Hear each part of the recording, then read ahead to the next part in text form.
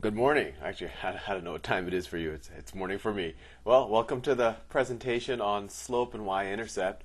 This presentation isn't going to teach you how to solve for slope and y-intercept, but hopefully it will give you a good intuition of what slope and y-intercept is. And we're going to do a little bit something a little bit different this time as opposed to what we normally do. We're not going to use the chalkboard. We're actually going to go onto the Khan Academy website and use use the graph of a line exercise to get a little bit of an intuition for what slope and y-intercept is. So when the application starts off, it starts with the equation y equals 1x plus 1. So that's the same thing as y equals x plus 1. But we see that the slope here is 1. If you looked at the introduction to graphing, I talked about that the slope is the same thing as the coefficient on the x term. And if you see here, whenever we move over by 1, we move up by 1. And I'm going to do another module on that slope is actually rise over run. So it's for every amount you rise, how much do you have to run to get that? And rise just means how much do you change in y, run means how much do you change in x. So here rise over run is just 1. And y-intercept is where you intersect the y-axis. Now, as I change the slope and the y-intercept for this graph, I think it's going to make a little bit more sense to you. Watch what happens when the slope goes from 1 to 3 halves. So 3 halves is the same thing as 1 1/2. So notice it got steeper. And if I increase the slope more, it gets steeper even more. And that's y equals 2x.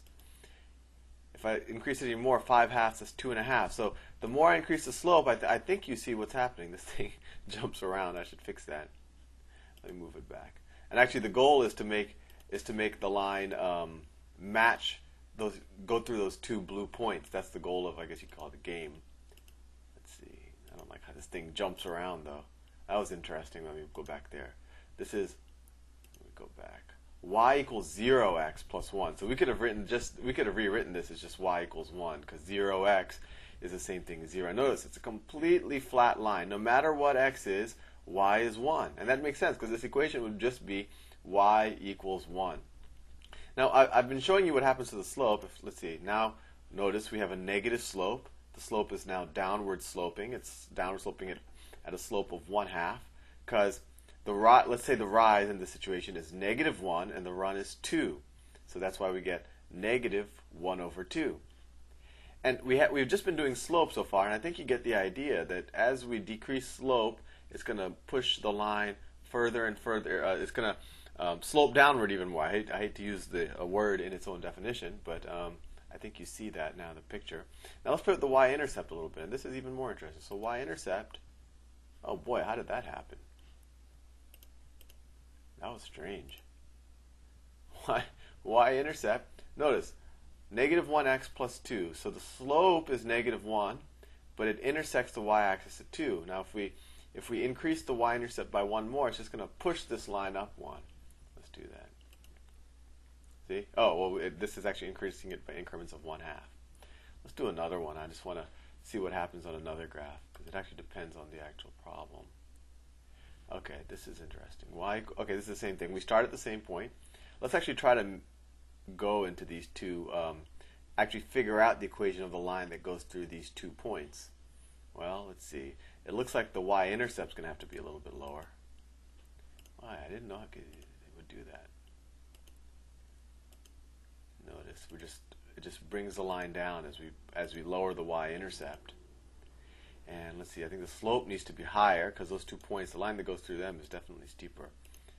I apologize for this thing acting up like that. That looks like about the right slope because notice the slope is like that and these 2 points are connected. Yeah, I think that looks like the right slope, but the y-intercept has to be lower. Let's see. Almost there, I think. There you go. So the equation of this line is 7/4 x. So 7/4, that's the same thing as like 1.75. So the slope of this line slopes faster than 1/1, and you can kind of see that. And I'll show you how to figure out all of this. I just want to give you an intuitive sense of what slope and y-intercept is. And it intersects the y-axis at -13/4. That's a little more than 3, which you can, -3, which you can see right there. Let's see if we can do another one. And if you want, we can assign this module to you, and you can play with it just like I'm doing right here. So let's see. The line that we want to get will go something like that. So it looks like the current line slope is a little too high.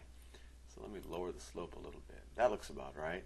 7/8 x. So that means for every 8 you move to the right, you're going to move 7 up. And I'm going to draw that better in another module. This module I'm kind of doing on the fly, so I apologize. Actually, I do every module on the fly, so I guess I really should apologize. But you're not paying for this, so I shouldn't apologize. Oh, anyway, I get distracted very easily. Let's see. Let's move this line up, and you do that just by the y-intercept. You can see shifting the y-intercept up just shifts the line straight up. It doesn't change the inclination of the line. The slope changes the inclination of the line. Oh, there we go. The equation of this line is 7/8 x plus 13/4.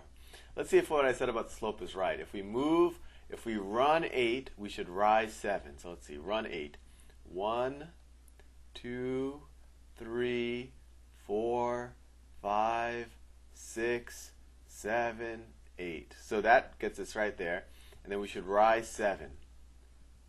1, 2, 3, 4, 5, 6, 7. Well, that actually gets us those exact points. And we're back on the line again.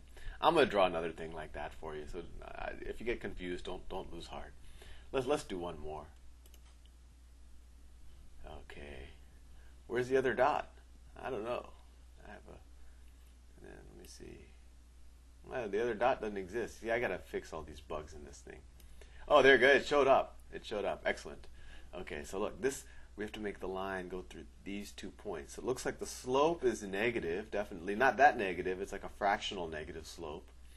And it'll intercept the y-axis somewhere around here. So the y-intercept is going to be like 7 and something.